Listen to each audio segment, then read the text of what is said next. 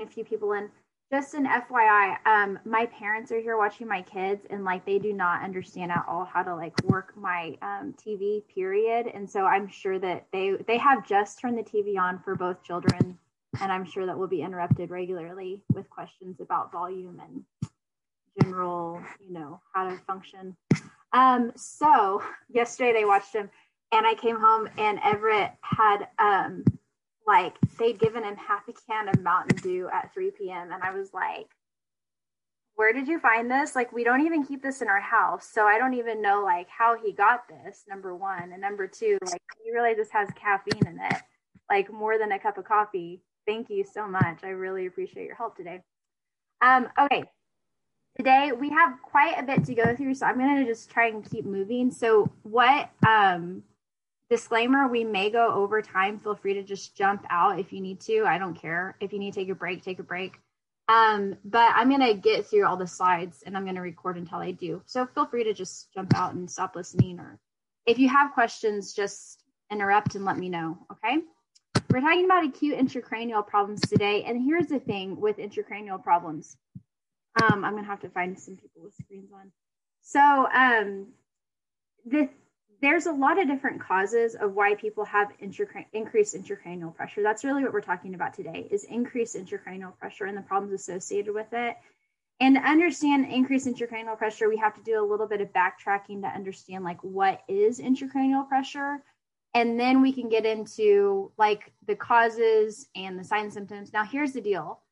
Signs and symptoms, care and nursing care, collaborative care, medications, all of that stays pretty much the same no matter what the cause is, right? Like the main goal is relieve the intracranial pressure and bring it down. And so the monitoring is all the same no matter what the cause is.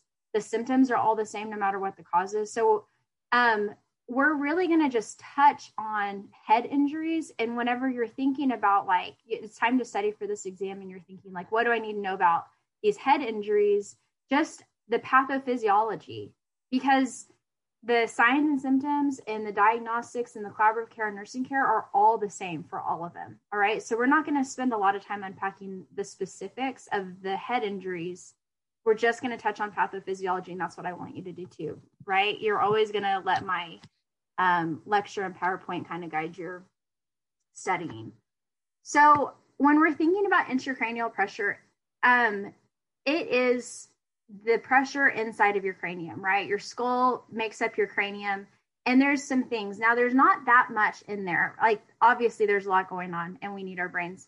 But in terms of, like, what is inside of your brain, it's your brain tissue, and you've seen it on TV. It's like that kind of weird-looking organ. And then there's blood, and then there's cerebral spinal fluid, and that's it. Brain tissue, blood, and cerebral spinal fluid, all right? Your body's kind of constantly producing cerebral spinal fluid, and you can see these different volume components. There's 78% of that space is made up of brain tissue. Now, let me ask you a question. Just from what you know, does that have some ability to expand and like compress brain tissue?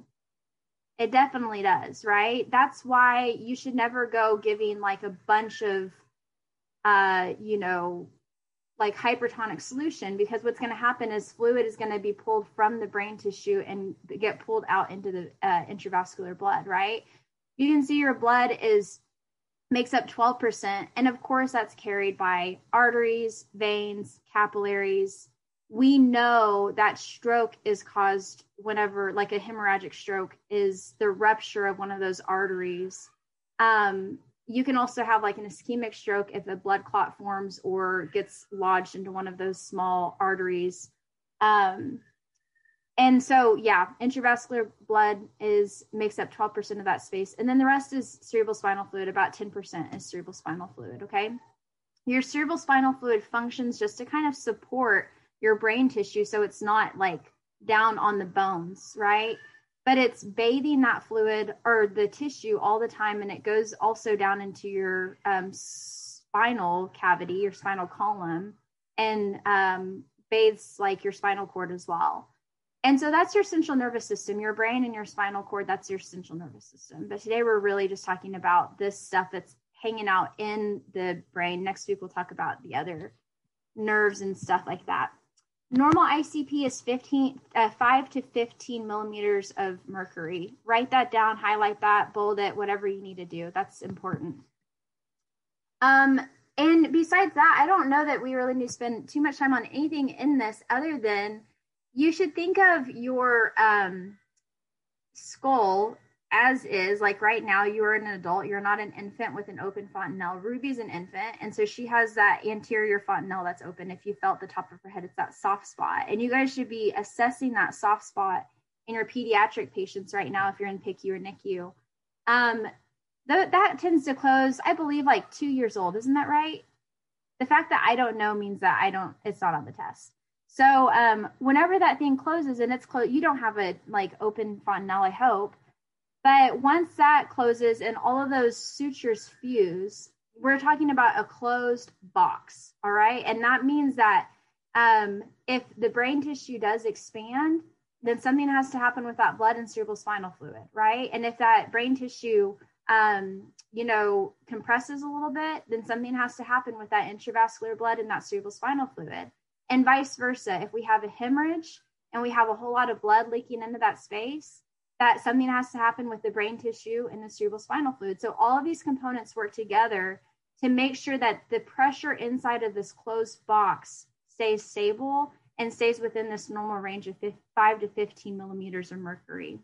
All right. When it doesn't, that we're talking about increased intracranial pressure, right? And just as a teaser, obviously those components only have a very limited ability to compensate for increases in the other one, right? If you have a hemorrhagic stroke, the reason that will eventually cause increased intracranial pressure is because your blood tissue or your brain tissue can't just compress and compress until it's the size of a raisin, right?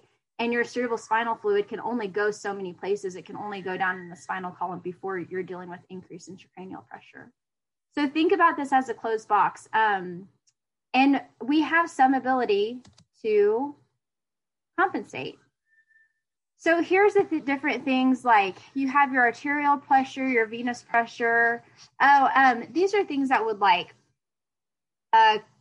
cause potential increases. Have you ever experienced increased intracranial pressure, even if it's temporary? What are things that our patients can do that may increase their intracranial pressure? When you strain to pass bowel. Yeah, we always have to bring up Valsalva maneuver. At least once a lecture, we're talking about, straining to poop. Yeah. Now here's the deal. That can, because you're increasing your intra-abdominal, everybody increase your intra-abdominal pressure. And you're going to feel like something happening up here with your sinus pressure and stuff like that, right? And so likewise, that's increasing your intracranial pressure too. The issue is that you and we have the ability to compensate for that. When you increase your intra-abdominal pressure, that actually increased your vascularity and your blood pressure in your brain. And so some CSF probably shifted out just temporarily, but it's not sustained, right? It's temporary. It's a very intermittent thing that we have control of. And then, you started breathing again, everything's fine. But there are things that like masses and cerebral edema, that's not going to be a temporary intermittent situation. That's going to be a sustained issue that has the potential to cause sustained increased intracranial pressure. So anytime your intracranial pressure is above 20 millimeters of mercury and it's sustained, it's not like you sneezed, you had a sneezing fit. Have you ever met anyone who sneezes 6 or 7 times in a row? They're having issues with increased intracranial pressure, but it's not sustained. So, posture. What about posture? What posture would you have to achieve to have an increased intracranial pressure? Hanging upside down. Hanging upside down. Who said that? Hold on a second. It was me. Caitlin, do you do that normally? Is that something that you participate in all of it? So I actually, my back, I played softball before this in college, and so I'll hang upside down to kind of loosen my back, and so that's the only reason I know. Yeah, and so do you wait until your face is red? Yes. And then like I get a headache. I'm like, okay, I can't do this. So what's that thing called whenever we're doing that to people? Tension, no. Friction, no. That thing, when like people Spinal decompression. What'd you say? Spinal decompression. Yes, spinal decompression. But we also do it for like, when people have fractures and we're trying to maintain alignment. Isn't that a friction? Wasn't it called friction or tension? I don't remember. You put weights on it. Yeah, we know what we're talking about, right? If you don't. Are you guys talking about traction? Traction, Sunny. Traction, yes. Because you're like using your body weight to kind of decompress your spinal column. And yes, oh my gosh, I don't even know how we got there, but Caitlin routinely increases her intracranial pressure by spinal decompression. Excellent. All right, we're moving on. There's a hypothesis. I think it's so funny, that we call this a hypothesis. But it's called the Monroe-Kelly hypothesis, and it's basically saying that ICP is balanced. It's maintained by a balance of these three properties: the brain tissue, the cerebral spinal fluid, and your intravascular blood volume. And so anytime you have an increase in one, the others have to decrease to compensate. And the reason I say it's funny that we call this a hypothesis is because it's like, well, what else could be happening? Like at what point do we just say this is a proven, like it's now a rule? I don't know. So that's true. Anytime you have increase in venous blood flow, that means your cerebral spinal fluid is going to have to decrease to make sure that we keep this ICP regulated and within normal limits. Now, you might have brief periods where you have a slight increase. Caitlin is hanging upside down and it increases her intracranial pressure, but then she eventually loses consciousness and, someone comes and unhangs her and it's all fine. So it will displace different things, right? If your blood tissue, your brain tissue actually expands, it's going to displace some cerebral spinal fluid and maybe some venous and arterial blood flow. And all of that is fine and good as long as we're maintaining cerebral perfusion, right? Ultimately, we have to make sure that we're getting enough blood flow to the brain, or that's when Caitlin would pass out and lose consciousness because her brain tissue is actually not getting enough oxygen because there's so much that wouldn't make sense at all because in that situation, there's so much blood flow. But yeah. Now that's Monroe-Kelly. So that means that you have, and this kind of gets a little weird because I'm going to say a lot of the same words at a lot of the same time. But overall, if you understand that, like, anytime you have an increase in one property, the others are going to decrease. CSF volume can change to accommodate brain tissue and blood flow. Blood flow can be manipulated when CSF and brain tissue expand. Brain tissue can distend and compress to accommodate blood flow. All right. So that is a very elaborate way of just showing you what this picture is saying, that there's going to be some compensation of one whenever the other expands, or two whenever the one expands. Okay. And you could go nuts on this and think of every possible cause. Well, there's a tumor. And it's that's brain tissue. That's, overgrowth. And so what's that going to displace? Who can tell me what that is going to displace or manipulate? If there's a mass, it's going to displace the fluids. Yes. What fluids specifically? Blood and CSF. Yeah, it has the potential for both, right? Now, CSF is more readily displaced by the body than blood, and that's because why? Our brain needs a constant supply of what? Two things to survive? Oxygen and glucose. Yes, everybody put that down in your notes. Put it down in your notes. The brain needs a constant, continuous supply of oxygen and glucose, okay? That's why when you're hypoglycemic, you start feeling immediately like you're going to die because you're shaky.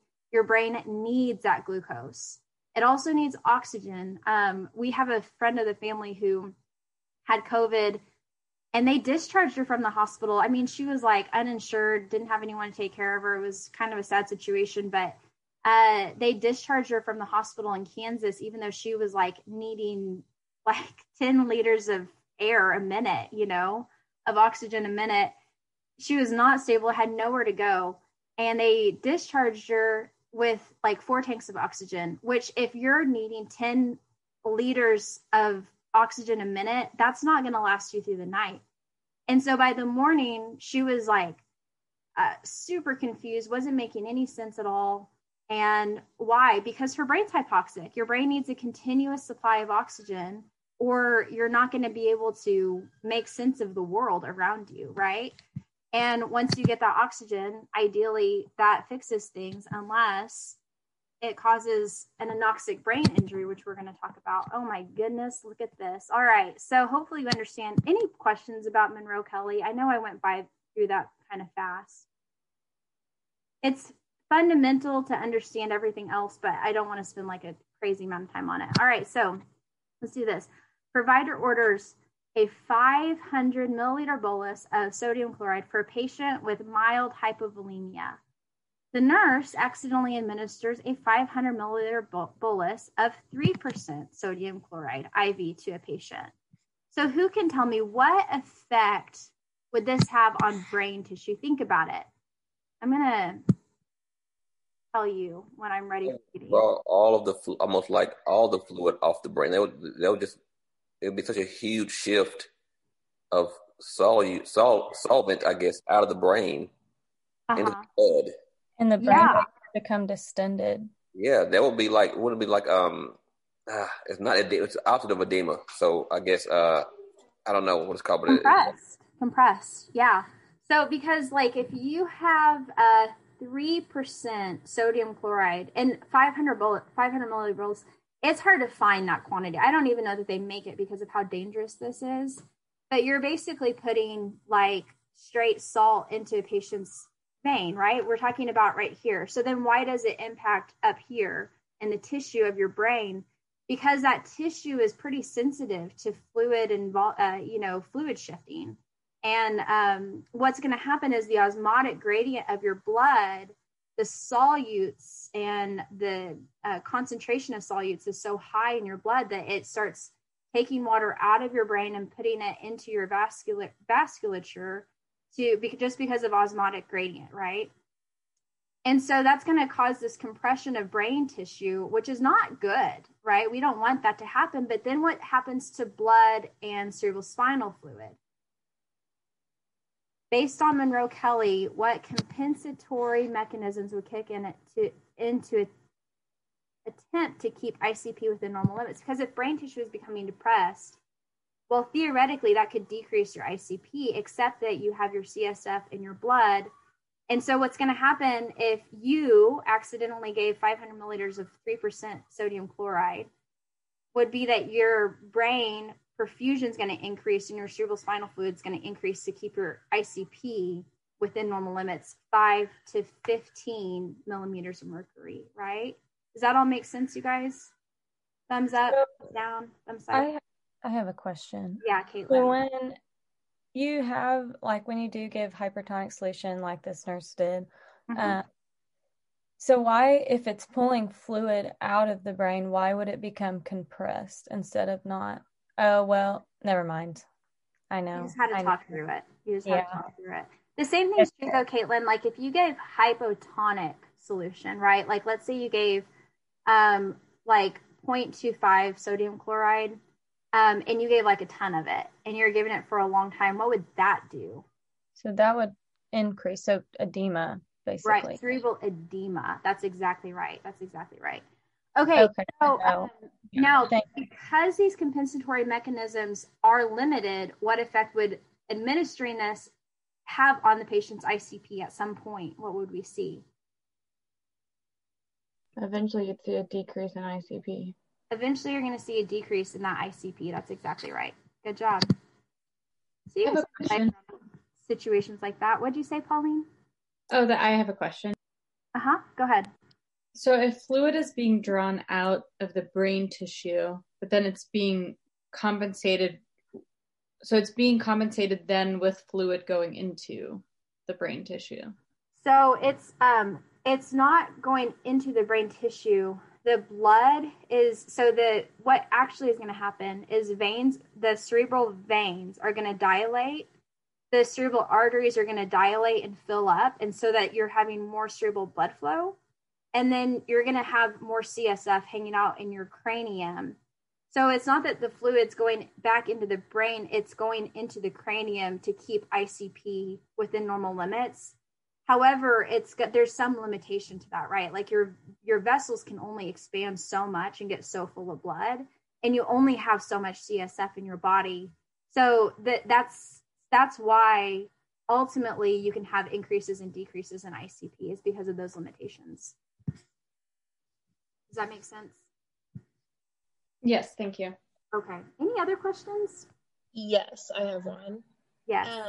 So for the third bullet point, it was decreases. Eventually, it's going to decrease our ICP. So was the second one that it increases the ICP, or was that the I'm blanking on the term. It's not going to increase ICP. It's going to maintain ICP by increasing blood and increasing CSF. Okay. That makes sense. Yes. Thank you. So that goes back to that slide before, where anytime you have decreases, you're going to have increases in other components to regulate ICP and keep it normal until those compensatory mechanisms fail, because they're limited. And that's the reason we get increased intracranial pressure and decreased intracranial pressure.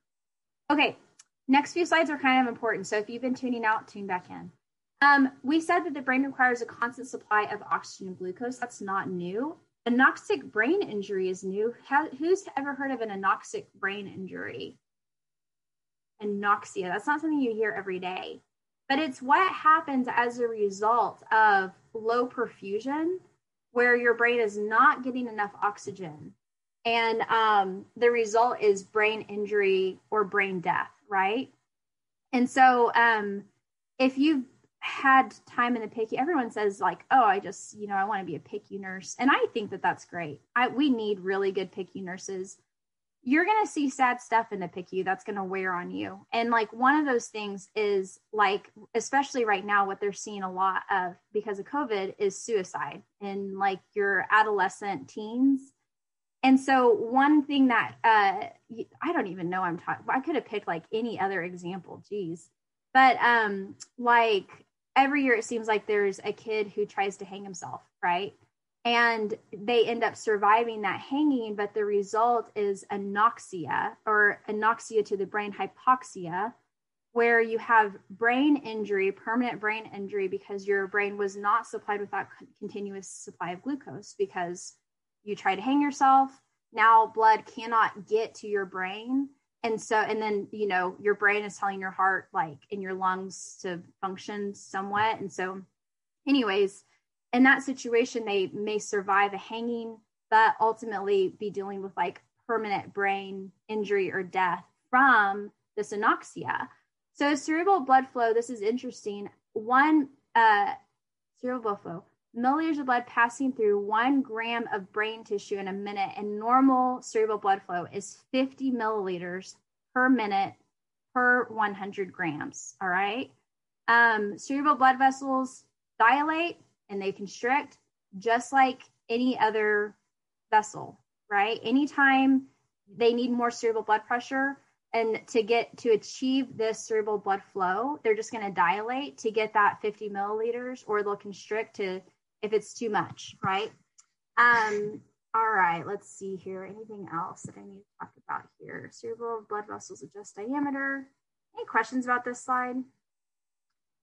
You can think of the brain the same that you would of any other tissue. It just needs continuous blood flow, and this is the amount that it needs, all right? I don't know how much your brain weighs. I wouldn't expect you to know either. Autoregulation. So this is achieved. Cerebral blood flow, we said, is 50 milliliters of blood per minute per how much? 100 grams of brain tissue, right? That is only achieved by MAP, right? What is MAP? Mean arterial pressure. So we're talking about blood flow. Has anybody ever heard of MAP? MAP. All right, great. Mean arterial pressure. This is something that you're going to be looking at if you become an ICU nurse. And MAP is really, really important. And we concentrate and focus on MAP a lot. We're trying to achieve MAP between 70 millimeters of mercury, and we would never want it to really get higher than 150. If you see a MAP above 150, you're needing to give some major medication to get that MAP down. And if it falls below 70, I worked for a surgeon, he would always tell me, if your systolic blood pressure is lower than 80, you're not perfusing the brain. All right. So in heart surgery, we always cared about MAP and systolic blood pressure because that has an immediate impact on your brain perfusion. Okay. So he would say systolic blood pressure under 80 sustained, you're not getting cerebral blood flow. You're not getting adequate tissue oxygenation to the brain.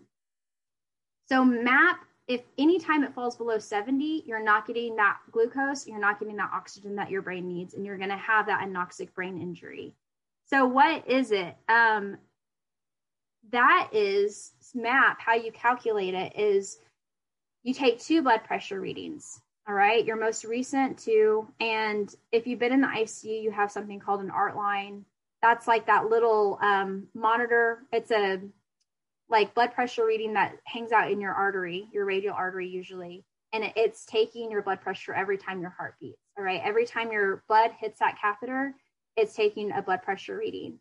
And so you get beat by beat MAP readings from that because it takes 2 blood pressure readings, the most recent, and it takes the systolic number from the most recent one, and then the last 2 diastolic readings, and then divides that by 3, all right? We're going to practice this here in a second. But just know it is really important for this exam that you understand how to calculate MAP, all right? Has anyone seen a MAP reading in the hospital? Angelica? Why were you guys monitoring MAP? Because my patient was hypotensive, but also he had like 6 chest tubes. He had respiratory failure. Okay, so what was his He MAP? was in end-stage ARDS. Like you could see the fibrotic on his lungs. He needed a lung transplant. Oh, man. Yeah, he was. So what was his MAP hanging out at? So the first day it was pretty good, around like 85, they said, which was good for him. Yeah, that's great. The second day was not so good because he became super hypertensive on us that morning. Okay. Because he was on ECMO too. So. Oh, man. Yeah. Critical care. I want you guys to practice your calculating your MAP. All right. What's your blood pressure usually run? And then pretend like you got the exact same value twice. And I want you to calculate your MAP. All right.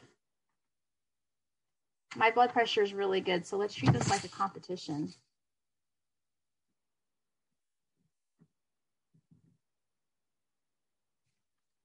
If you're like, I haven't taken my blood pressure since before nursing school, you can do my MAP. My blood pressure usually runs like 110/70. So figure out what my MAP is and put it in the chat when you figured it out.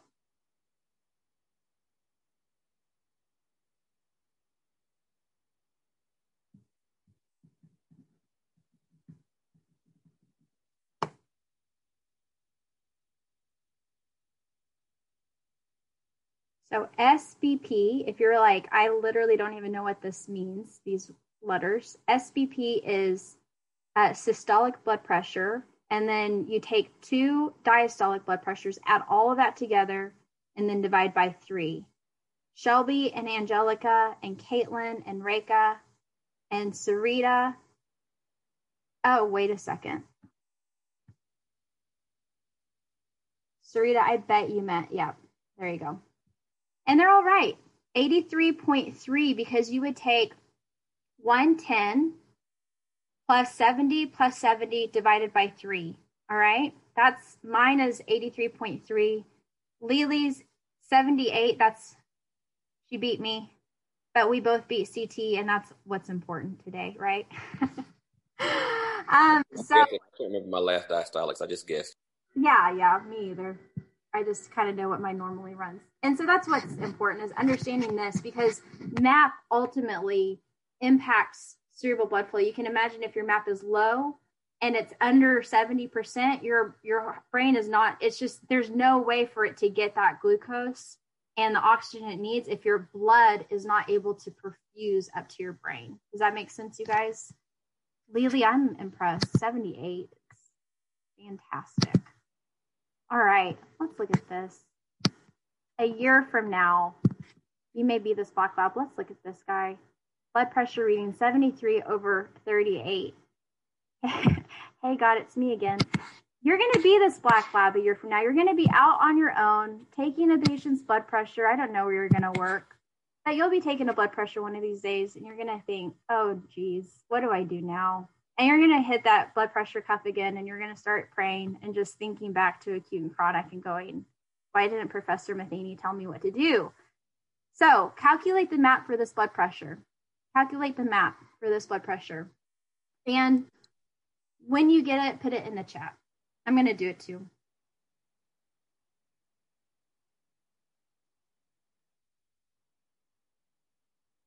I'm going to be honest, it's not good, right?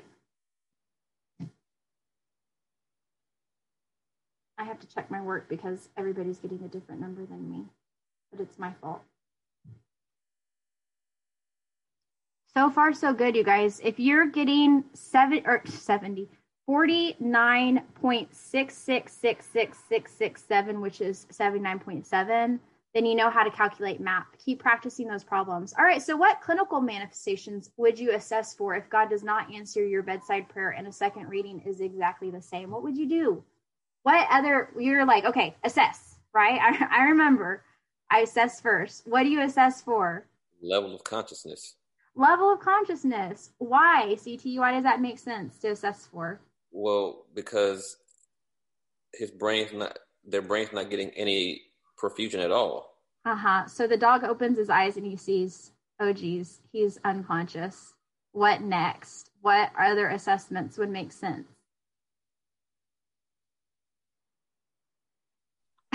O2. SpO2? Well, I would prefer PaO2. Oh, PaO2. Okay, so here's the deal. That is going to take a while. You know, you're looking at that. That's going to take a few minutes. The other hard thing about PaO2 is at this point, you don't even have an arterial blood pressure, really. You don't have like a great one. So yeah. I mean, obvious ones, guys, pulse, you know, like just check, because is it strong? Is it thready? You would expect it to be thready, right? Are we getting into shock territory? What would that look like? What kind of, like, we're talking about, we don't even know why the blood pressure is low, but like what compensatory stage of shock signs would you be looking for? And then as it progresses, like which stage of shock are we even in at this point? Yeah, I think we're in the end stages at this point. I mean, is there any coming back from something this low where you're not getting? Sure. I mean, it depends. We don't have that much information. If it's like been just a few minutes, yeah, you can come back. But if it's been like, you know, you walked in and who knows how long the patient's been hanging out with a map of 49, oh my Lord, this is not good for them, you know? So yeah, what other signs and symptoms? Like what are those signs and symptoms of compensatory shock? Because that's the good one, right? That's whenever like things are still, we can reverse really easily. Well, you want to see if they're like confused, if they can be oriented, like if they know where they are. But if their level of consciousness, they're passed out, then you can't really, it's already past compensatory stage. Yeah, you would look at that heart rate too, right? I mean, if the blood pressure is this low and the patient's, like CT was saying, if the patient's, you know, unconscious and the blood pressure is this low, we're talking about like late signs and symptoms, right? We're talking about kind of like that more progressive stage where things start dying. So your heart rate would probably be low, and that's really not good. So then what priority nursing actions would you take? Airway and breathing are fine. The patient's unconscious, but breathing. You know that they have an airway because they're breathing, but breathing, what would you expect it to be at this point? Normal, high, or low? It should, probably low, because they've been trying to compensate already with hyperventilation and it didn't work. So yeah. So high would be good because that means like, oh, good, they're still like compensating for probably the acidosis that's occurring at this point, right? But consistent findings with everything else is probably some hypoventilation and bradyapnea, right? So then what would you do? What would you do? Run down the hall screaming? Keep praying? Put them on oxygen. Yes, That's always my go-to. oxygen. Definitely do. Because, we can work with the blood pressure. There is a blood pressure. That means the heart is pumping something. So oxygen would be helpful. What else? Call the provider immediately. Anything you Not. that? Can you give like a vasodilator or pressor, but vasopressor? Vasopressor would be good. And, ideally we're in the ICU, and ideally we have all that stuff like ordered and tapered. Kylie's like, can we call a rapid response yet? Yes. Yeah, because, and, here's the deal with calling the provider is normally you don't have like their direct phone number. We're calling, especially OU, we're calling a service. 45 minutes later, the resident calls you back and is like, hey, what are you talking about? Okay, let me talk to my attending. And then we're talking like hours later before something actually comes of it. So rapid response is much better. And getting them started on pressors, lots of fluid boluses, oxygen. If they're not mechanically ventilated, you're going to get them mechanically ventilated ASAP. So you're starting to think like life support at this point. What do we need? What functions do we need to support? We got to support the brain, got to support the heart and lungs, the kidneys. Those are your vital organs, right? Without that stuff, you're going to die. So, and you would be another good assessment always is urine output. No one ever thinks about that. It's not like the first thing that you would look at, but if you're not producing urine, that's because you're not perfusing to your kidneys. All right. So anytime you see a drop in urine output, it's because it's a volume issue or a perfusion issue. You need to be thinking about that. Now, if you have a patient with end-stage renal disease and they're not producing urine, because their kidneys aren't working. And before we advance, so, and I haven't had my critical care clinical yet, so I'm not sure. But for these patients, are these things kind of like standing orders if they need them? Like the pressors and stuff like that? Well, not really. But if you're in critical care, they generally have a lot of medications that are on order, and they're titrated. And so the nurse is kind of responsible for going in and going, oh, if that map is low, I can start epi. Let's go ahead and do that right now. And it will actually say epi or vasopressor or whatever to achieve a map of 70 or greater, or like a systolic blood pressure of 120 or greater, something like that. So, yeah, they'll give you ranges, and then the nurse titrates that stuff. And that's why people like critical care, because there's a lot of autonomy. Peyton said, one of my patients had MAPS in the 60s after surgery, and they put him on an epi drip. So what would epi do, Peyton? Why would they have put him on an epi drip for his low MAP? It helped bring his blood pressure up a little bit. Okay, a little bit. By the time I left, he was at like 85, 90s. And his goal, the provider said his goal was like 86 to 90s. Oh. So, and they removed the art line the day after that. Nice. So, yeah. Oh, good. But it was just, he was struggling to come out after he had a spinal fusion. But he's all good now. So, wow. I would be thinking like, ooh, is he getting a little shocky? What does epi do? How does it function to increase blood pressure in that situation? Are we running out of time? I talked so much. It's a vasoconstrictor. Vasoconstrictor, and it's also going to activate your heart rate, right? So it's going to, remember cardiac output. Cardiac output equals heart rate times stroke volume. So epi works by causing or vasoconstricting, but it increases that heart rate, which has a direct impact on cardiac output. And that has a direct impact on MAP. We are getting real nerdy. The reason this is here, MAP equals MAP minus ICP is your cerebral perfusion pressure. Now your MAP normal range is 70 to 100. Normal ICP 5 to 20. I believe on the earlier side it said 5 to 15. So I'm going to clarify that. I'll have to look that up later. And then normal cerebral perfusion pressure is 60 to 100. Okay. So like you can see here, can anyone tell me where is the ICP on these two things that I gave you? Where is the ICP? There's a lot of numbers, a lot of different, things. 18 on the 18 millimeters. It's right here. So, oh gosh. And then where's your map? Who can tell me where the map is? The map is right beside the blood pressure. 79. Right here, 79 is your map. All right, so calculate this person's CPP based off of these two things. Put it in the chat. Map is 79.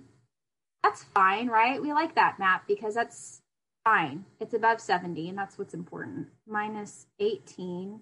79 minus 18 is 61. So these are normal ranges to know, okay? All of these are normal ranges to know for this exam. I would not put this on here if it was not important. And it would really be wise to know how to calculate all of the stuff that we've spent time on today as well. So anytime your CPP is less than 50, that's going to cause ischemia, neuronal death. Look at this. CPP of less than 30 is incompatible with life. And that's where we start getting those anoxic brain injuries where you have you have a pulse, you have a respiratory rate, but you do not have any brain function whatsoever. All right. There's nothing that we can really do for that patient. Is ICP supposed to be 15? Lily, I know I'm going to have to look that up. I had just said there's a discrepancy there. Guys, make sure that I do that. Okay. So you can see like this happens after CPR. Why would it happen after CPR? Anoxia after CPR. If they're not doing enough breaths or they're Not enough. Your compressions aren't strong enough. Yeah, compressions are real weak, right? Because this is MAP. We're talking about MAP. And so that's those Gray's Anatomy compressions where they're like, 5 foot away from the patient trying to do effective compressions. What about after a heart attack? How would that happen? heart can't beat and get the blood up. Yeah, so the heart's like, remember, like your heart muscle's dying, your left ventricle's dying. And so it stops being able to generate like any kind of contractility and cardiac output. And that's going to have a direct impact on your MAP, which then has a direct impact on your CPP, right? Your cerebral perfusion pressure. Okay, enough. We're going to move on to elevated ICP. Sustained ICP of 20. So we said that the sustained part of that is what really makes it important, because when you sneeze, you have an elevated increased intracranial pressure. There's so many different causes. We're not even going to get into the causes until the very end if we don't get there. We are going to get there because I'm going to lecture till I'm done. So anytime you have an increase of one of the three, you have increased brain tissue, that's going to eventually result in elevated ICP. You have an increase in blood, right? Cerebral blood, that's going to eventually cause increase in ICP. You have an increase in cerebral spinal fluid, that's eventually going to cause an elevated ICP, right? Even if you are a little baby and you have some capacity for your sutures to move apart and your fontanelle to kind of bulge out, even then you will eventually experience an elevated ICP if we don't do anything about it, right? So anytime, think about back to that patient, right? This patient. If we said that the ICP moves up from, we said it was the cerebral perfusion pressure 61. Well, let's say that now the ICP is 28. What does that do to the CPP? 28. Now we're talking about 51, right? A cerebral perfusion pressure of 51. And we said, look here, that 50 is associated with ischemia and neuronal death. All right. So when you start messing with this ICP, it doesn't take much elevation to start really causing major issues to the brain supply of oxygen and glucose. Am I making any sense at this point? Okay. Stop me if you have questions. All right. So elevated ICP, then it makes sense that would decrease your cerebral perfusion pressure, since we're getting this number by MAP minus ICP. And by the way, we can measure ICP. We don't normally, but if patients are having issues with one of these three things, then we're looking at ICP, right? All right, so then you have a decrease in brain compliance, and that's talking about that brain tissue compliance, its ability to kind of decompress or expand. So when you have a loss of that brain compliance, very small changes will cause an increase in ICP elevation, all right? And that eventually can result in brainstem herniation. Have you heard of brainstem herniation before? So brainstem herniation, what is it? Where does it herniate into?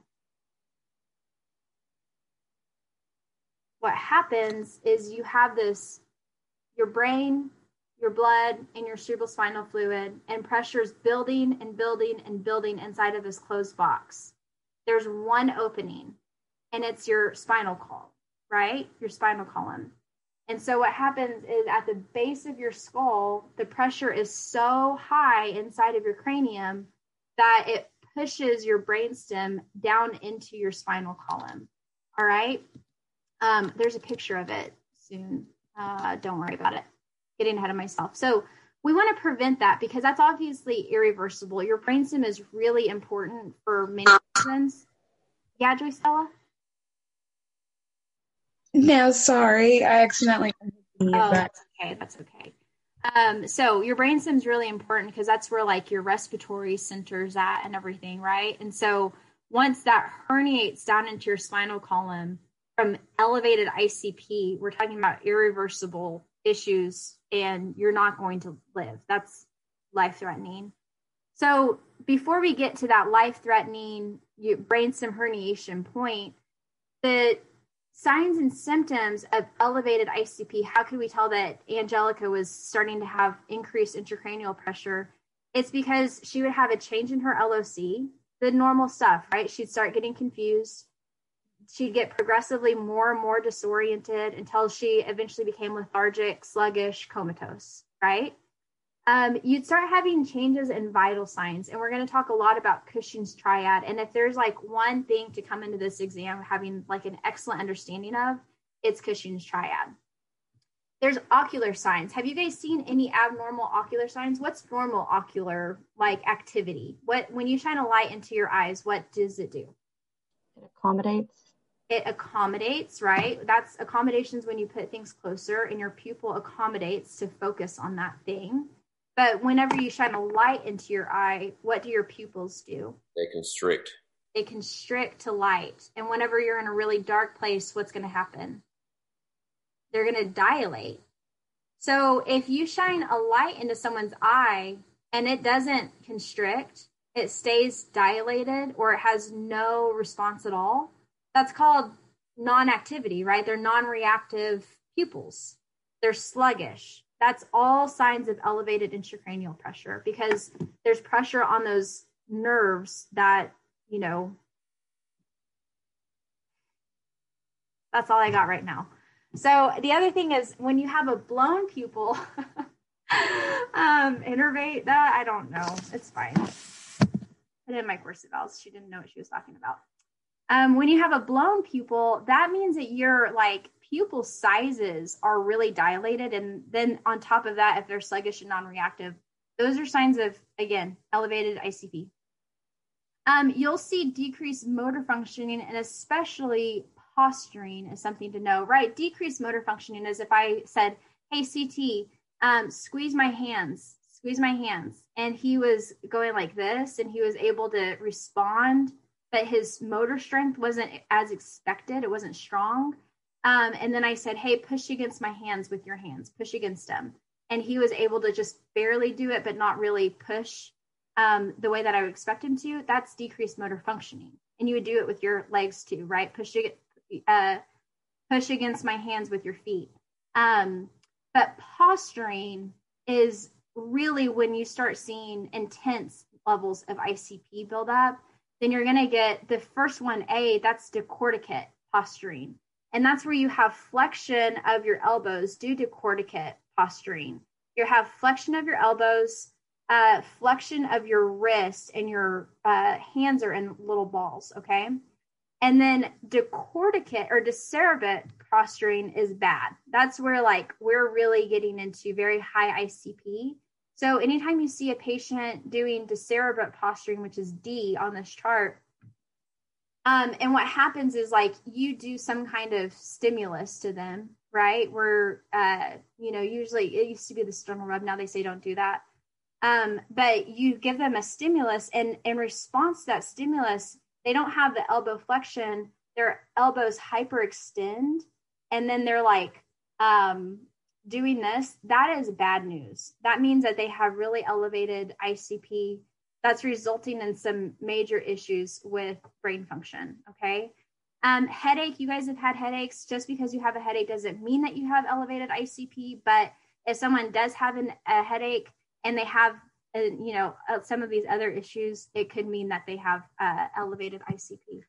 Which picture is decorticate? Decorticate's A, and D is decerebrate, and it's labeled at the very, if you like X out a full screen, it's labeled on this slide as well. Is that like a continuum where like A kind of is mild, or not? It's not going to be mild, but like it goes from like A towards D? Yeah. So, yes, you will see A. I've seen A during CPR before when we're doing chest compressions and the brain is not getting adequate perfusion. And so the patient starts going into decorticate. And then once they have like spontaneous return of spontaneous circulation, they're not posturing anymore, right? They'll be fine. And for a second, there was some issue with oxygenation. So decorticate's not good. And it means what you should think when you think of decorticate is the brain's not getting oxygen. And that's a big deal. Maybe cerebral perfusion pressure is decreased or something. But decerebrate means that there's like some permanent brain issues that are happening where there's tissue injury, ischemia from lack of cerebral perfusion, okay, from the elevated ICP. Does that make sense? What specific type of vomiting pattern would you see with ICP, elevated ICP? It's vomiting not preceded by nausea. And so this happens a lot in kids with meningitis, where all of a sudden they're just vomiting and they're not nauseous. If you ever hit your head, you have a concussion, and all of a sudden you just start vomiting, that's from elevated ICP. It's not because you're nauseous. It's not because you have gastroenteritis. It's because you have elevated intracranial pressure. Like I said, Cushing's triad is a really big deal. It is how you tell that a patient with elevated ICP is about to die. Okay, they're about to herniate. Whenever you have a systolic blood pressure that's creeping up, all right, and you go in there over a few hours and it's that systolic blood pressure is creeping up and creeping up and creeping up, that's from elevated ICP. This is triad. There's 3 things that happen to the vital signs. The widened pulse pressure is specific to Cushing's triad. You're not typically going to see this widened pulse pressure situation happening. So write down these blood pressures if you have pen and paper.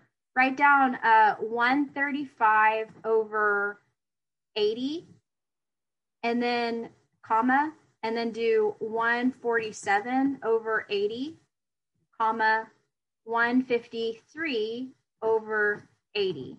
All right. If this were 3 different blood pressure readings from like 8 o'clock, 9 o'clock, 10 o'clock, what this is your systolic blood pressure is slowly but surely increasing, and that diastolic pressure is not moving, right? Now your pulse pressure, that is like a widened pulse pressure is the difference between your systolic over your diastolic. So normally your pulse pressure is like 40 millimeters of mercury between your systolic and your diastolic.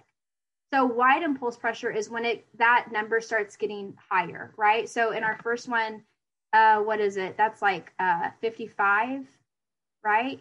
And then in the second one I gave you, oh my gosh, maths, 67 is your pulse pressure. And then in the last one, my brain today, what is that? 70 something, 73? Is that what it is? Okay, great. So that's what we mean by that widening pulse pressure, is where your systolic blood pressure is creeping up and your diastolic's not moving at all. Now look at the other thing, bradycardia, right? So your heart rate slows down and your heart starts beating super effectively. Well, that's what's causing this elevated systolic blood pressure, because it's pumping. And when it's pumping super forcefully to get blood out to your vital organs. All right. It's your heart's way of saying the brain's not getting enough perfusion. I need to pump really effectively, and it's slowing down So what you're going to feel on the pulse is it's slow. Maybe it's 55 beats a minute. Maybe it's 50. But every time it beats, it's like, coming out of their skin, because it's so forceful. And then altered respirations, and that part varies a lot. There's a lot of different alterations in respiration. So if you looked at CT and you're like, wow, his breathing pattern actually is not regular. All right. And it's like he's having periods of apnea, or he's having Kussmaul or whatever. And then on top of that, he's having this widening pulse pressure, elevated systolic blood pressure, and the bradycardia with a full bounding pulse. That is Cushing's triad. What questions do you have about Cushing's triad? On the widened pulse, if it involved the systolic and the diastolic, it wouldn't be Cushing's triad. Is that correct? Right. That's just like elevated blood pressure, right? Because generally speaking, those two numbers are going to move together, and they're going to be about 40 millimeters of mercury apart from each other. So when one's moving and the systolic blood pressure is moving and the diastolic isn't, then that's when you know that you have a widened pulse pressure. Good question. Anything else, you guys? Like I said, very important to know. Number one, for the test, but number two, because this is really how you tell my patient with elevated ICP is really decompensating, and we're now looking at brainstem herniation is what we're really at the doorstep of brainstem herniation. So in peds, you'll see that tense bulging fontanelle until it closes. Once it's closed, you're not going to feel that. You're just going to feel bone, just like you feel at your on your head. Separated cranial sutures, those are those lines where the bone plates are coming together. When those become separated and you're able to feel space between those bones, that is separated cranial sutures. An irritable, high-pitched cry, it's like very shrill is how I would describe it. And these kids are very, very difficult to comfort because they're having a lot of pain, right? Neurological pain and a bad headache. Increased occipital circumference, that's only if they still have those open sutures and fontanelles. Once those close, you're really not going to see that. And then distended scalp veins. This kid, you can see, definitely has some hydrocephaly. He's definitely got that increased occipital circumference. And I don't really see too much distension. I guess maybe a little bit on the side here. Can you guys see my mouse? Okay, so you can see that. Changes in feeding, what that means is that they're not going to be very hungry. Their appetite's not going to be great because anytime a baby is in pain or having issues with like vital signs, they're not going to want to eat. And then sun setting sign, this is where your eyes, their eyes look like a setting sun, right? And it's because of pressure on that optic nerve and like the nerves of really just the optic nerve, I'm sure. Okay, great. So know those. All right, what I want to say here. I want to say, let me see what I want to say about this slide. Hold on. I want to go straight into ICP monitoring. Yep. So ICP monitoring, this is your gold standard for figuring out someone's ICP, all right? Not everybody is going to get an ICP monitor. Like just because you're admitted to the hospital, you don't see these that often, right? That it takes certain criteria. Patients, anytime a patient has a GCS less than 8, and anytime they have an abnormal CT MRI that indicates that there could be an elevated intracranial pressure, they're going to get ICP monitoring. And what we'll do is we'll put this ventriculostomy. Does that sound right? Ventriculostomy? It's a device. It goes in the ventricle of the brain, right? And so it's sensing the intracranial pressure inside the brain. And obviously, anytime you have something inserted directly into the cranium through bone, and it's accessing anything, you're going to be high risk for infection. Do you guys remember GCS? Would you know how to figure out your own GCS? So what you do is you would go, Kelsey, and if she opens her eyes, that's spontaneous eye opening, right? Or actually, that's to voice if she were closing it. And then you had to say like, Kelsey, open your eyes, and she opened them, she'd get a 3. If she's like, right now, she's just watching me, that's because she has spontaneous eye opening. Verbal response, you say, tell me your name. And she says, Angelica Motor. And you're like, you're very confused, right? If she says toaster, then that's inappropriate words. If it's gurgle, gurgle, then that's inappropriate, incomprehensible sounds, right? The thing about Glasgow Coma Score is even a toaster gets a GCS of 3, right? Because you could do all those things to a toaster and they would have none, none, none. So they'd still get a score of a 3. Anytime you have a score less than, I believe, 8, we're talking about a comatose patient, right? Like that we are in the cusp of comatose. And look, the motor response, abnormal extension, what do you think that means, you guys? Now that you know about posturing, which one are we talking about? Decerebrate. Yes, decerebrate. And then what about 3, abnormal flexion? That's decorticate, right? Where you have abnormal flexion, you're flexing your elbows, flexing your wrist. Decerebrate is abnormal extension. So that you can see already that one's much more serious just because the GCS score is actually less if you have decerebrate posturing. Withdrawing from pain, localized to pain, obeys commands. All right. Any questions about GCS? Because we're going to get into ICP monitoring quite a bit. So this monitoring device goes into your brain, and your patient will actually have this. If we need to monitor ICP because they're having any issue with it at all, it's going to be inserted directly into their brain through the brain tissue, and we're going to access the ventricle, and you have lateral ventricles that this is going to go into. By the way, it doesn't always go into a ventricle. It can go into other places, but that's what I want you to know about. The benefit of this is, look, we can see the exact pressure that's happening inside of their brain. So we can see minute to minute, like real-time pressure increases. If you like slam them down and put the head of the bed to 0, what do you think that would do to their ICP? Increase it. Increase it, right? If you put their head of the bed up at 90 degrees, what do you think that would do to their ICP? Decrease it, right? It would decrease it because it's decreasing like CSF and cerebral blood flow, making it harder for those things to get up. What if you walked in and they were like doing the Valsalva maneuver? They were like trying to poop and they couldn't, and so they were bearing down. What would that do to their ICP? Increase. Right. You would be able to look at the monitor and go, oh, funny enough, there's a moderate elevation. They're bearing down. So we can use this to see, I don't need you, period. I do not need you to be able to read an ICP monitor. So this strip is just to show you what we're looking at.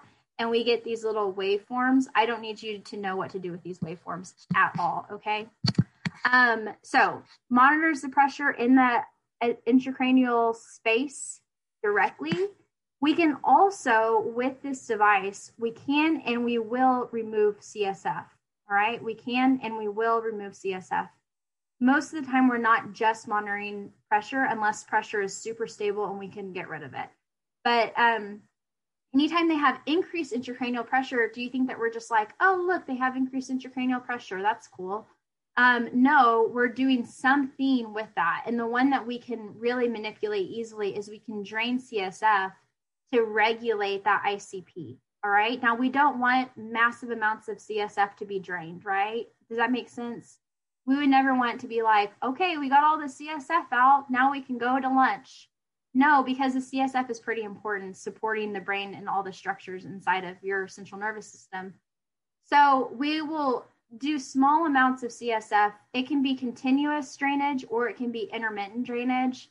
I've had patients with this who, you know, they hang out in bed, they're completely immobilized, and we're removing like 3 milliliters of CSF an hour.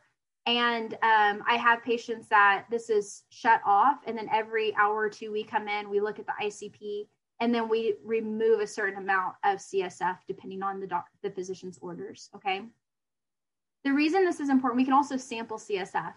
And so that means that like we're taking the CSF out to continuously monitor and send it to the lab to check and make sure nothing's growing in that CSF. We do not want anything to be growing, because if growth would indicate what?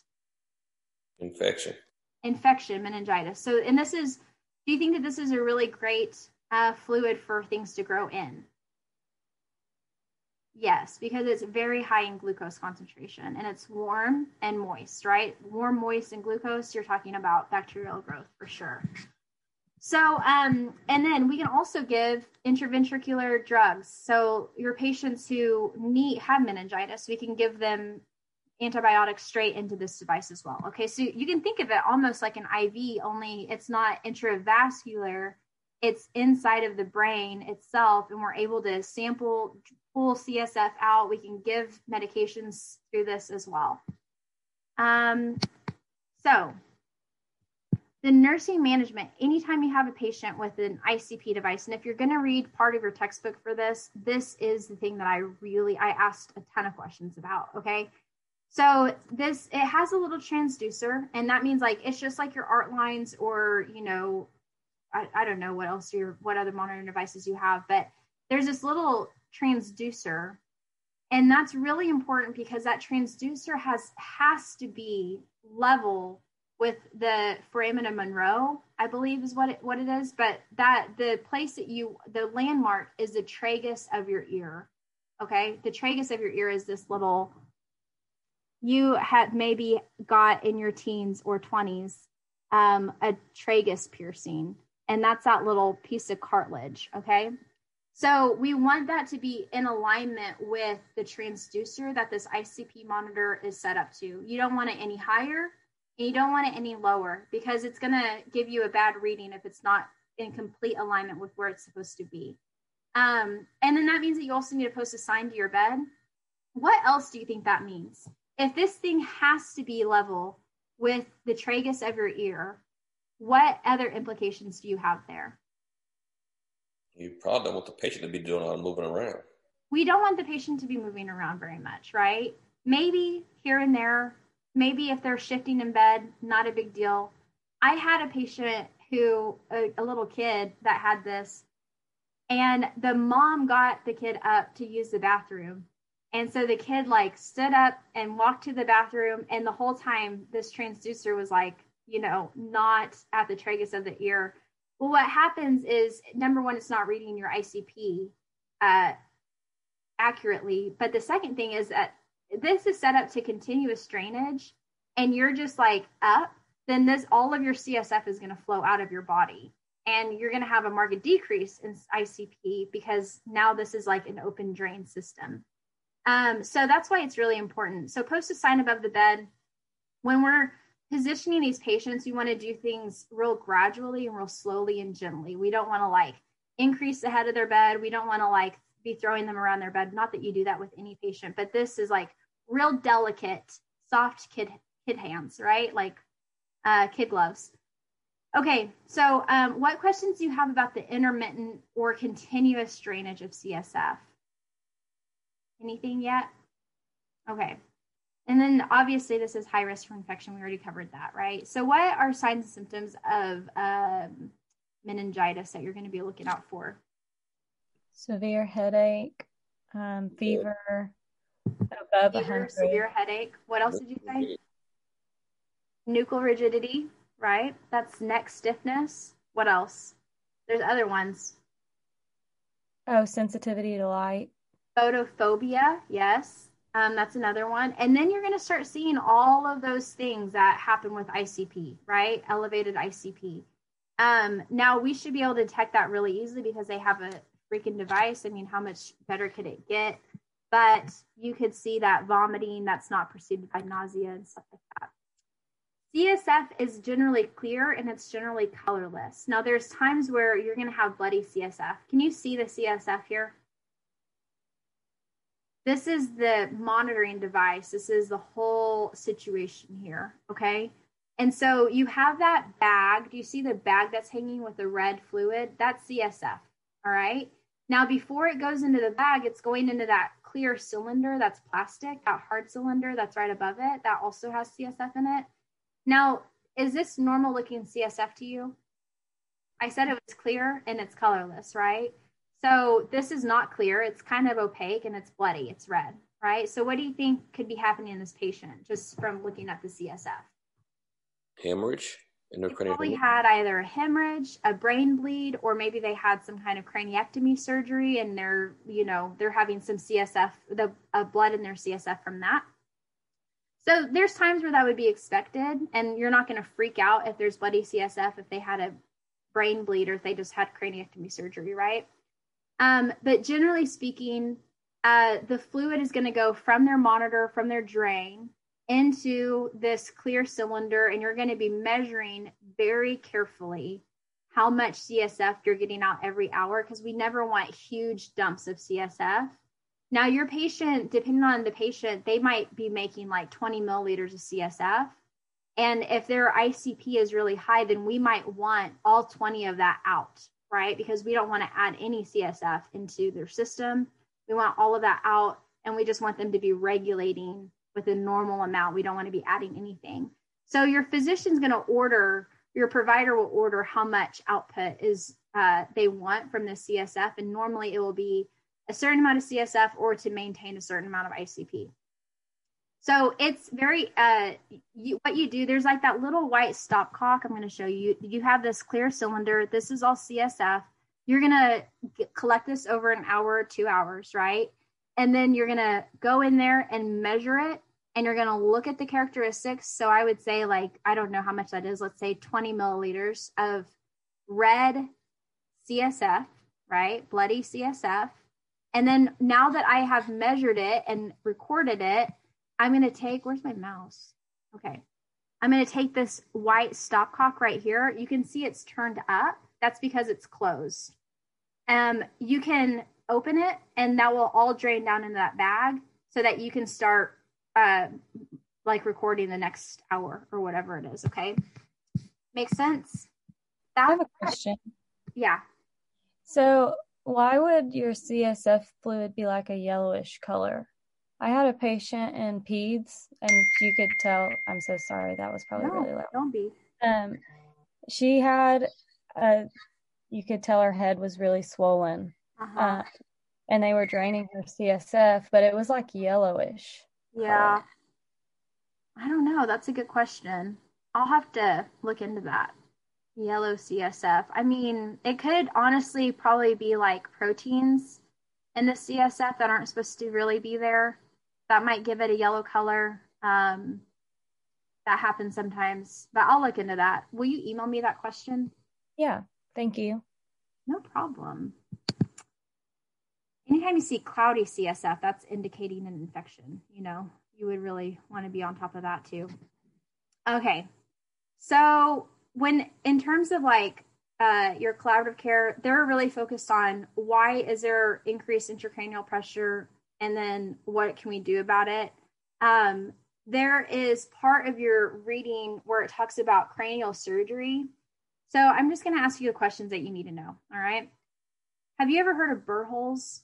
B-U-R-R, burr holes. What is it, Angelica? You're like, I don't know. I just heard it. Where they drill like burr holes in your head so that you have the ability to so that the pressure isn't so bad, basically. Right. It's basically puts a little hole in the closed box, right? What the doctor didn't do. What the doctor didn't do to kill Derek Shepard. Nice. Great. Again, if you have HBO, I can't recommend enough the Nick. I mean, stop what you're doing right now, drop out of nursing school and go watch the Nick. It's so good. But yeah, they do burr holes on it. Great. Perfect. Report back whenever you're done. We'll re-enroll you, Brady. Don't follow my advice, you guys, please. I don't want to get sued. Okay. Burr holes are little holes. It's to relieve intracranial pressure. The other thing that you're going to see a lot of is, no, it will not help you at all with family focus. I don't think no. Okay. We got to get back on task. So burr holes, craniotomy. What is a craniotomy? It's where they open up the skull and they actually are in the brain tissue. They open up the skull to get into access the brain tissue. Okay, that's different than a craniectomy. What is a craniectomy? They remove a part of the skull bone. they remove, and it's usually like a square. It's usually like a nice little square bone flap. And they'll take that bone flap out. And so they may be relieving pressure. They definitely needed to access the brain tissue for whatever reason. And now they have this bone flap, and that they're going to take that flap off to help regulate ICP. A lot of times what they'll do with that flap, they're going to keep it healthy because they'll eventually want to put it back on. Otherwise, the patient's going to need like a metal plate to protect their brain tissue. So they'll try and keep that and preserve that bone flap. So they might actually implant it in the patient's stomach to keep it like nice and, healthy. You might actually see it in a freezer. Like if you work in a hospital and there's a refrigerator with a freezer, you might actually see those bone flaps in the freezer with the patient's name on it. And that's a craniectomy, where they've removed a part of the actual skull. Okay. Typically, again, they're going to try and save that so that they can put it back on. And craniotomy is where they're just accessing the brain, but they're not removing any of the skull. Okay. So they're going to close everything up and suture the patient back up and everything. That makes sense. So when would you see a craniotomy? I saw one in surgery, but I have no idea why we were there. Okay. But it was for brain surgery. And yeah, it was a full craniotomy, like everything. It was all out. Wow. Don't they do craniotomies for like brain tumors? They do craniotomies for some brain tumors, right? It depends on where the brain tumor's at. Because if it has to be accessible to the craniotomy incision. And so, that's why we talked about transsphenoidal hypophysectomies, right? Because you're not going to do a craniotomy for that procedure because the pituitary gland is not accessible by like a traditional craniotomy approach, right? You would have to like sift through all that brain tissue. And at that point, you're basically talking about like a lobotomy, you know what I mean? You might not know what I mean. That's an interesting thing to Google. Okay, so golly, this is important. So if your patient has elevated ICP and they are not able to ventilate, like it's actually impacting their ability to ventilate, then that's when you would see that life support being used. Mechanically ventilate them. That's intubation. If it's long-term, then they might require a trach. But the order is going to be to maintain PaO2 at 100 millimeters of mercury or greater, okay? So remember, PaO2 is normally, the normal range for us is 80 to 100. In patients with elevated ICP, you're going to see that order being greater than 100 millimeters of mercury for PaO2. We don't care so much about PaCO2. We just want that in the normal range. But it's really important that we have lots of oxygen going to that brain, okay? That's actually going to enhance cerebral blood flow and cause vasodilation, all those things. So we really want to do that. All right. Professor Matheny? Yes, ma'am. With the PaO2 at 100, are you saying that we would need to keep, like we would want to reach that level during those procedures, during the craniotomy? Well, I'm saying that like in general, you're out on like your ICU unit and this patient has like elevated ICP. Maybe they had surgery, maybe they didn't. Okay, I gotcha. Mechanically ventilated, then that order is going to be for PaO2 to be above. So how do you manage that? How do you actually accomplish that number? A vent. Okay, but what part of it? We talked about vent settings. I taught it myself, so. FiO2. FiO2, right? Concentration of oxygen. You're just going to increase that FiO2 to accomplish a PaO2 of 100 millimeters or greater. You guys are so smart. Do you ever just think about how smart you are? I hope you do. Okay, so 2 medications to know for this exam. Mannitol. Mannitol. This medication, this and hypertonic saline are your 3%, 5%, 9% sodium chloride solutions. You're not going to give those with very high quantities at all. You're going to give them slow, okay? You're never going to give a bolus of 3%, 5%, 9% sodium chloride because it's going to cause this massive osmotic gradient where fluid is leaving all of the tissues, brain, all of them, and it's depriving all of your tissues of fluid, and it's pulling and pulling and pulling. You're going to give mannitol in this hypertonic saline solution, and your patient's going to start peeing like they have diabetes insipidus. All right. You're going to be like, what did I just do? Oh my goodness gracious. This is so much urine. It looks like free water. You're going to think this patient, I just caused this patient to have diabetes insipidus. It's not that. It's that the amount of the osmotic gradient that you've just created is super high. And so they're getting water pulled from everything. That's why it's really effective at treating elevated ICP, because it's going to cause that brain decompression, right? That like all of the fluids are going to leave the brain. And so that's why we give this really slow, because we don't want that to happen suddenly, or it will really drop the ICP. But that's why it's an effective medication to manage elevated ICP. All right. So what does that mean? If you give mannitol or hypertonic saline, what do you think your nursing care is going to look like? What's the patient at risk for? Dehydration. Dehydration. So how are you going to know that they're dehydrated? Eyes and nose. Skin turgor. Skin turgor. Eyes and nose. Skin turgor. Yes. What else? Eyes and nose. And there's one other thing that's... The creatinine or bun levels? Oh, okay. That's the last time any of you say bun. B-U-N. B-U-N. Sorry. So weird, because like sometimes we're like, oh yeah, MAP. And sometimes we're like, no, it's M-A-P. But don't say bun anymore. Say B-U-N. B-type no, wait. Oh my gosh. I feel like my brain is just, it's okay, Brady. Blood urea nitrogen, right? What'd you say? B-U-N is blood urea nitrogen. Urea nitrogen. Thank you. Yeah. So, yes. What else, you guys? There's something else that's pretty important. Hypotension. Hypotension, blood pressure, and your electrolytes, right?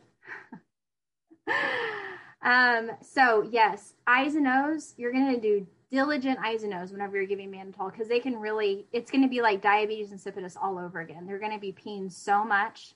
So real diligent eyes and nose. You're going to be monitoring that ICP, blood pressure. You're going to be looking for dehydration in their skin, their mucous membranes, their blood pressure, and their electrolytes, right? Because we can really easily get into like hypernatremia.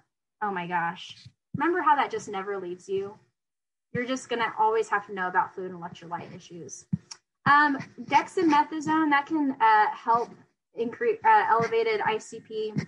And then obviously, anytime you have elevated ICP, they are high risk for seizures. So you want to go ahead and do, seizure precautions, but also medications that are like anti-seizure medications, right? And then you can help decrease the metabolic demand of the brain for that glucose and oxygen by giving things like barbiturates and antipyretics, right? If there's a fever, that's only going to increase the brain's demand for oxygen and glucose, because it's the metabolic demand of the brain increases. So you want to treat that fever and give antipyretics, maybe even prophylactically, to make sure that they're not doing that. Barbiturates are helpful too. There's your pupils thing. That does a pretty good job of explaining everything you need to know about that. Again, if I haven't said it enough times, the brain needs a constant supply of glucose. So this patient might not actually be able to eat, right? They might not actually be able to have adequate oral intake. So what are you going to do? An NG tube. Address their nutritional needs. What'd you say, Angelica? An NG tube. An NG tube. I want you right now to put on your notes, no NG tube for basilar skull fractures. Do you remember learning about NG tube insertion? And they said, hopefully, like when patients have skull fractures, I don't know. I used to print out this picture of like an NG tube in the actual brain, and it was like wrapped all in the brain, because there's no bone to protect the brain from that hard plastic from going straight into the brain. So that's contraindicated. All right. That's when the patient would get an oral tube, or OG tube would be what you would want. Or that might actually be when they need IV nutrition. I have no words today. I just don't. Nutrition. The PT. Thank you. Parenteral nutrition. Thank you. No. This class. What'd you say, Caitlin? No NG tube on what? Basilar skull fractures. I'll write it in the chat. Thank you. I am not kidding. Like, this is serious. Is that with all skull fractures? Okay, just that one, because this is where, like, you're driving and someone rear ends you and you, like, hit the steering wheel and it breaks the bones, like, in your nose and, like, in your skull in that area. And what's going to happen is you're going to end up, like, with bruises right here, right? And trauma, like facial trauma. So anytime you have facial trauma, if it's like cosmetic surgery, if you broke your nose, if you got hit in the face with a football. I had a classmate in high school he got hit in the face with one of those shock pucks, you know, like building track. Those things weigh like 50 pounds or something, and he got hit right in the face with one. So that would be contraindicated. Transfenoidal hypophysectomy, they shouldn't need one. I mean, unless there's like some kind of crazy situation, but I would say just put an OG tube down, you know, better safe than sorry on that. Now, here's the deal. You can have other types of skull fractures, right? You can have a skull fracture back here. And if that's the case, this is called a parietal skull fracture behind your ear. Would it be contraindicated if they said put an NG tube on that patient? There's not that same risk of it going into their brain, all right? So in that situation, it's really just facial trauma, basilar skull fractures. If they have raccoon eyes, you're going to say, no way. All right. OG tube. So internal skull fractures. Yeah. And like in the front. All right. Perform LOC check. What is LOC? Level of consciousness. Level of consciousness. Right. So how do you check for LOC? Do you know your name? Oriented, if they're the time, place, where they are. Yeah, this is all the fun stuff. LOC is like, are they arousable, right? So if Angelica is asleep and I say, Angelica, and she like opens her eyes and then she stays awake, she's, you know, awake. She's not comatose. But if she like opens her eyes and then goes back to sleep, what is that? Lazy. Lethargy, however you pronounce it. That's post-test coma, right? That's called lethargy, right? So if your patient cannot stay awake, that's lethargy. That's not conscious. That's lethargic. And if you're like, Angelica, open your eyes, Angelica, open your eyes, and she just isn't even responding to that, that's comatose, right? That's unarousable. Probably not comatose. I mean, we need to do some other things, but not arousable.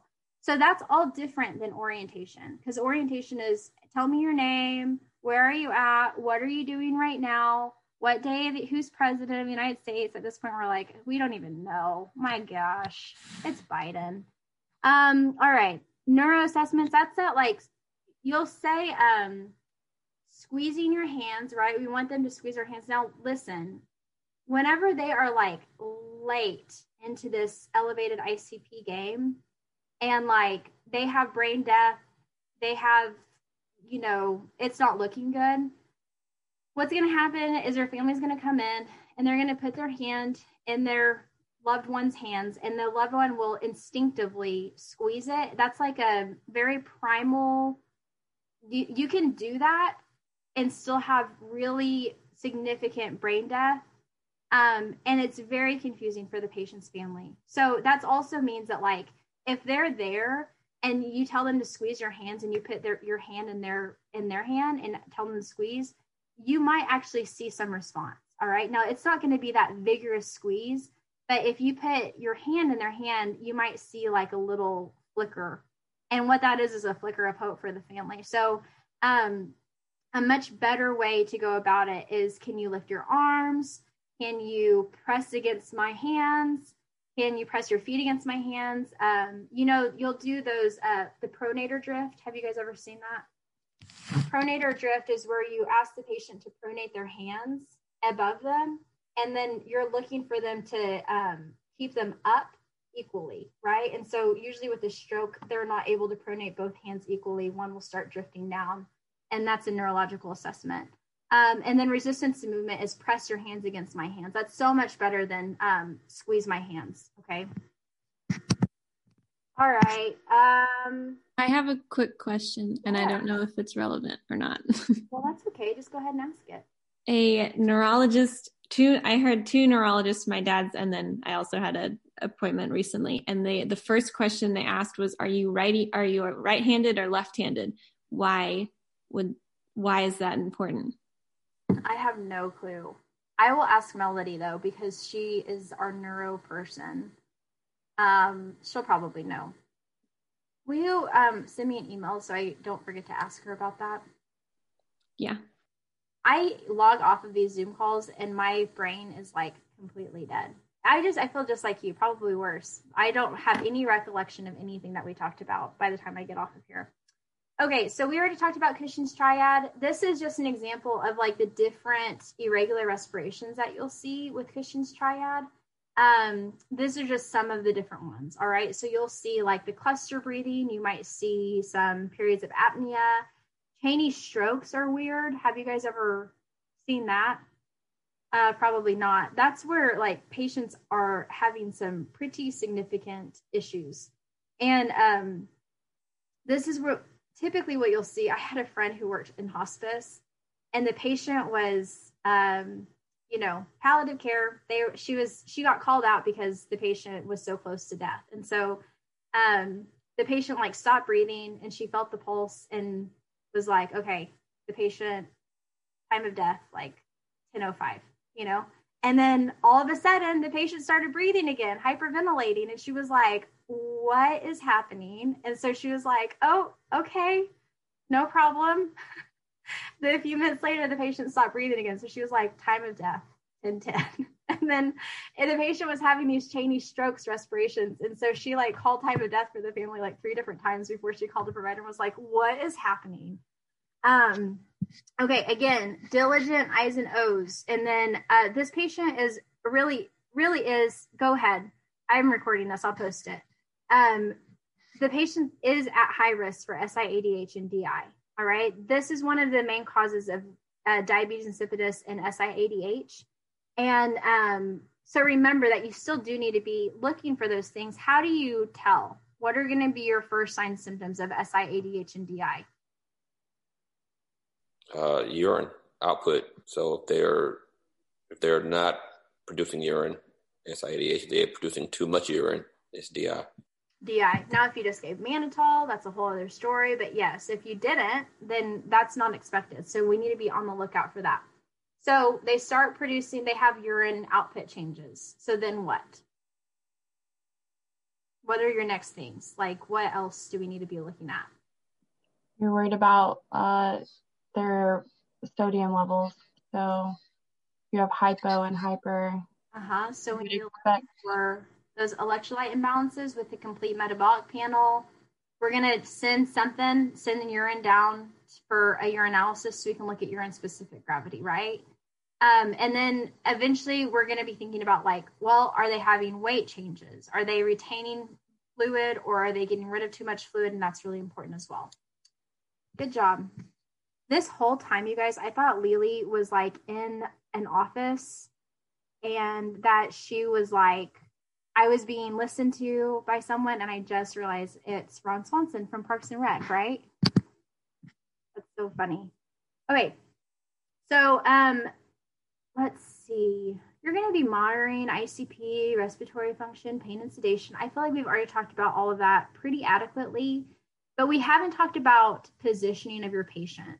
So your patient with elevated intracranial pressure. Now we know that there's elevation because we have that ICP device in them, right? The monitoring device. But even if you don't, we're just wanting this like real neutral, head is in the midline position, just like this person here, right? Midline position of the head. We want them like supine, face up, head up. And the head of the bed, what do you think? Would we want them 10, 0, 45, 75, 90, what? I think between 10 and 35, right? Somewhere in there, I think. Like about 30-ish? About 30-ish is right, yeah. So what you're really, the reason there's not like a actual range for you is because it really depends on their cerebral perfusion and their blood flow and their MAP and their ICP. So if you put the head of the bed up and their ICP goes down and their MAP is really high, then you might have to lower it down again. I mean, it really is just like, how do we achieve optimal ICP and optimal cerebral perfusion pressure? Okay.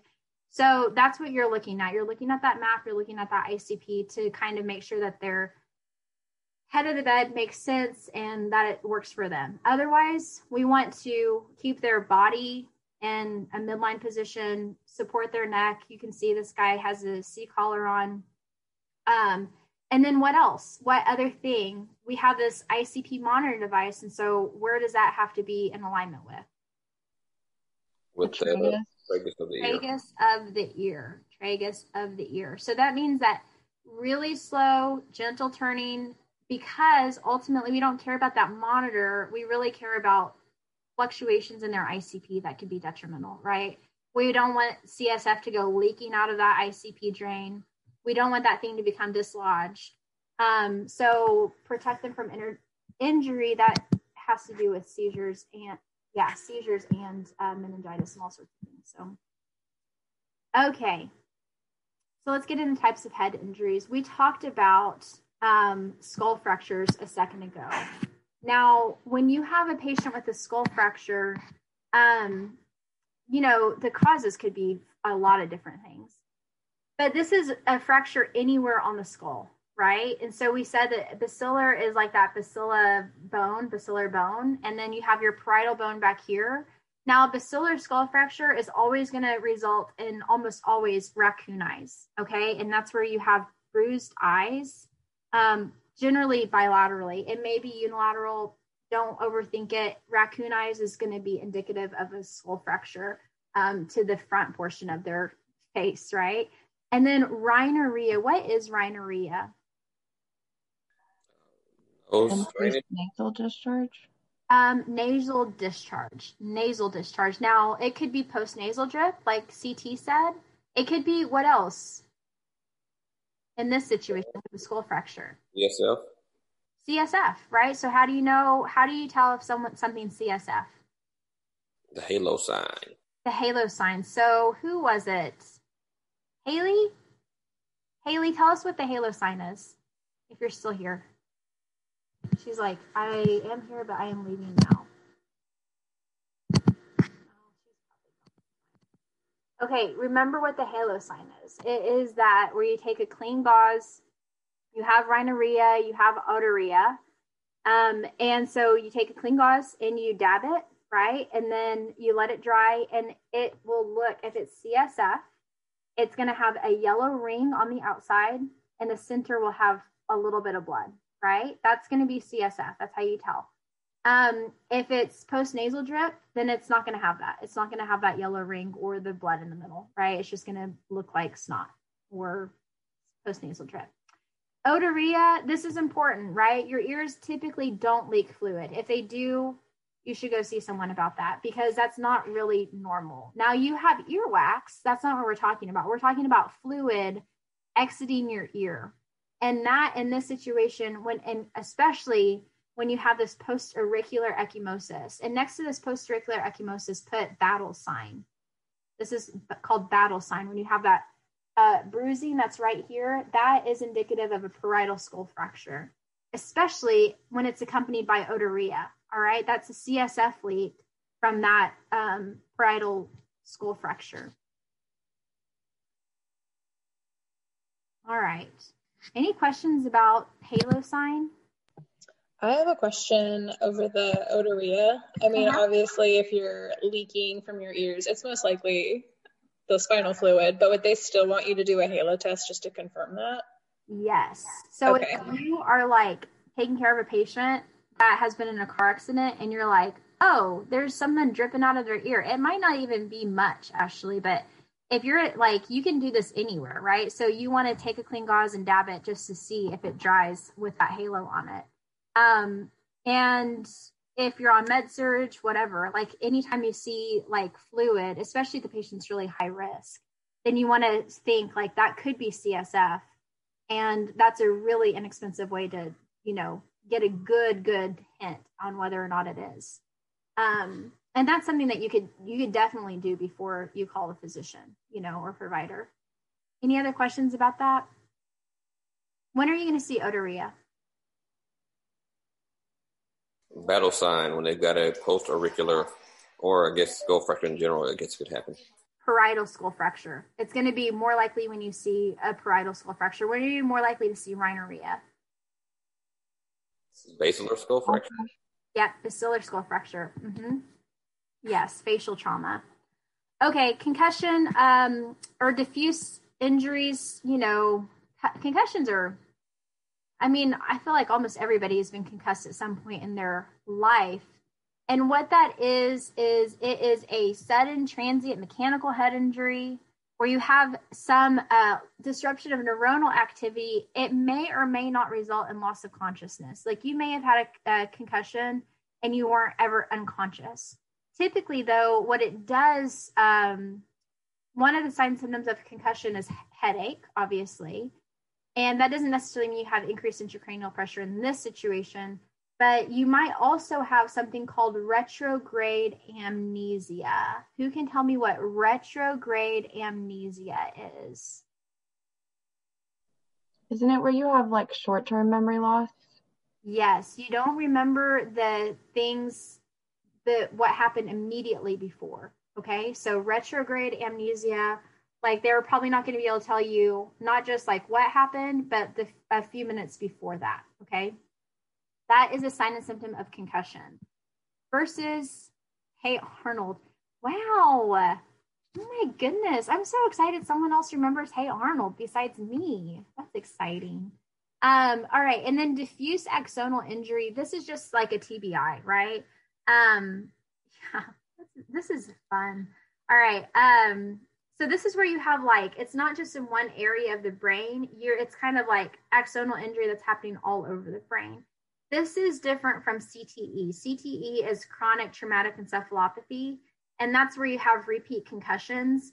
Diffuse axonal injury is where you actually have like, you've hit your head and it's caused kind of like a shearing of all of the tissues of your brain. Or like not even necessarily all of them, but just like more than you would see in a concussion. Fun fact, this time last year, 2020 was like crazy for me. In January, started the year out just fine.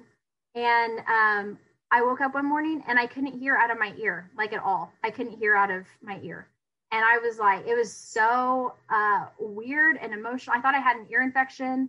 And like my husband, he was like, it's fine. Went to urgent care. They were like, it's fine.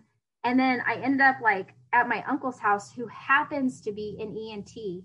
And he was like, did that thing, remember the little forks? Yeah, the tuning fork. And he put it to my ear and he did like 30 seconds worth of tests. He said, you have sudden onset sensory neuronal hearing loss. And he was like, we have no idea why this happens. All I know is that you have to start corticosteroids today to have any chance of regaining your hearing.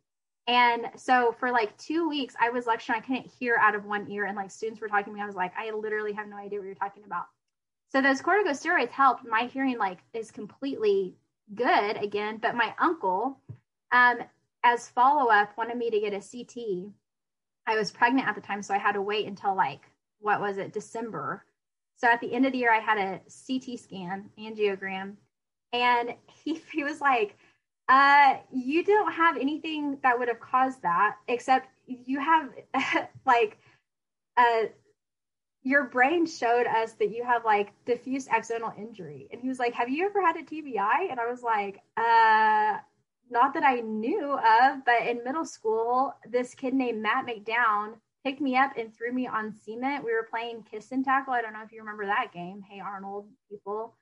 We were playing kiss and tackle, and he like picked me up and threw me down. I guess it resulted in a TBI. And all these years later, I'm like, I really did have brain injury. I really am brain injured. I feel so, seen, I guess, is what I'm saying. Okay. Wow. Sorry for that. All right, you can see here. I'm not going to say anything else about this. Remember retrograde amnesia.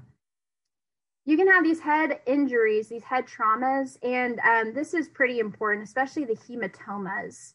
So an epidural hematoma, we're talking about the dura mater, right, of the brain. If you took off your actual skull, your brain would be covered in this like, I I don't know, it kind of reminds me of wax paper, but it's like this membrane, right? And it's protecting your brain, and it's in between your skull and your brain. That's your dura.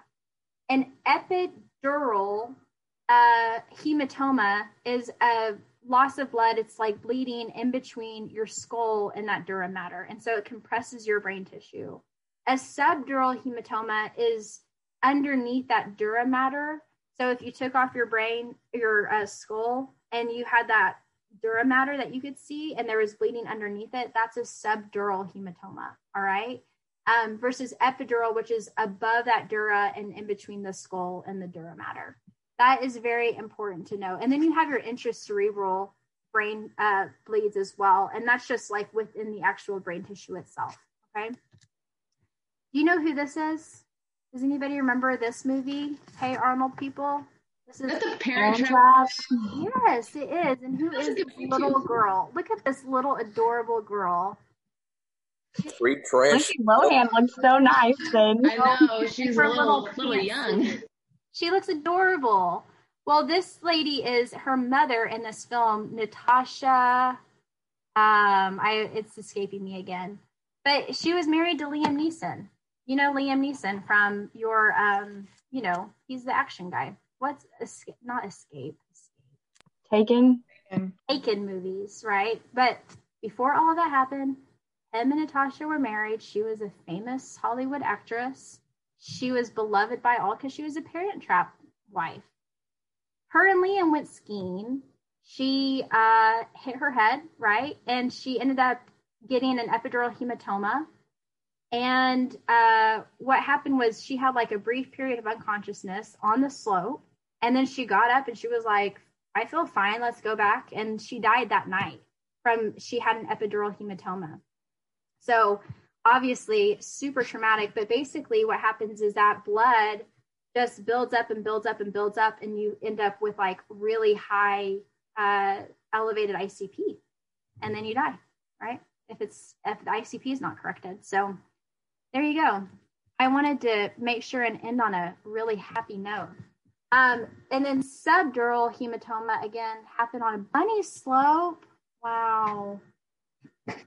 Where are we safe? Where are we safe? So subdural hematoma, again, it's underneath the dura mater, in between the dura mater and your brain tissue. And so, it can be acute, subacute, or chronic. And really what that means is like you can have like an acute shearing, and that can happen with like your axonal injury or something like that. That will result in a subdural hematoma, but it could also be that it develops after injury between 48 hours, 2 weeks out of the injury. You could still develop a subacute subdural hematoma. And then you could have chronic hematoma. And this is people who just like, maybe they're on blood thinners. Maybe they just have like a lot of head trauma or, something happening. And it's this chronic subdural hematoma is developing over a very long time. And that can happen over several weeks or even several months. Okay. Are there any more slides? Thank goodness. What questions do you guys have for me? We are 18 minutes over. I'm so sorry. Anything at all? I always enjoy our conversations so much.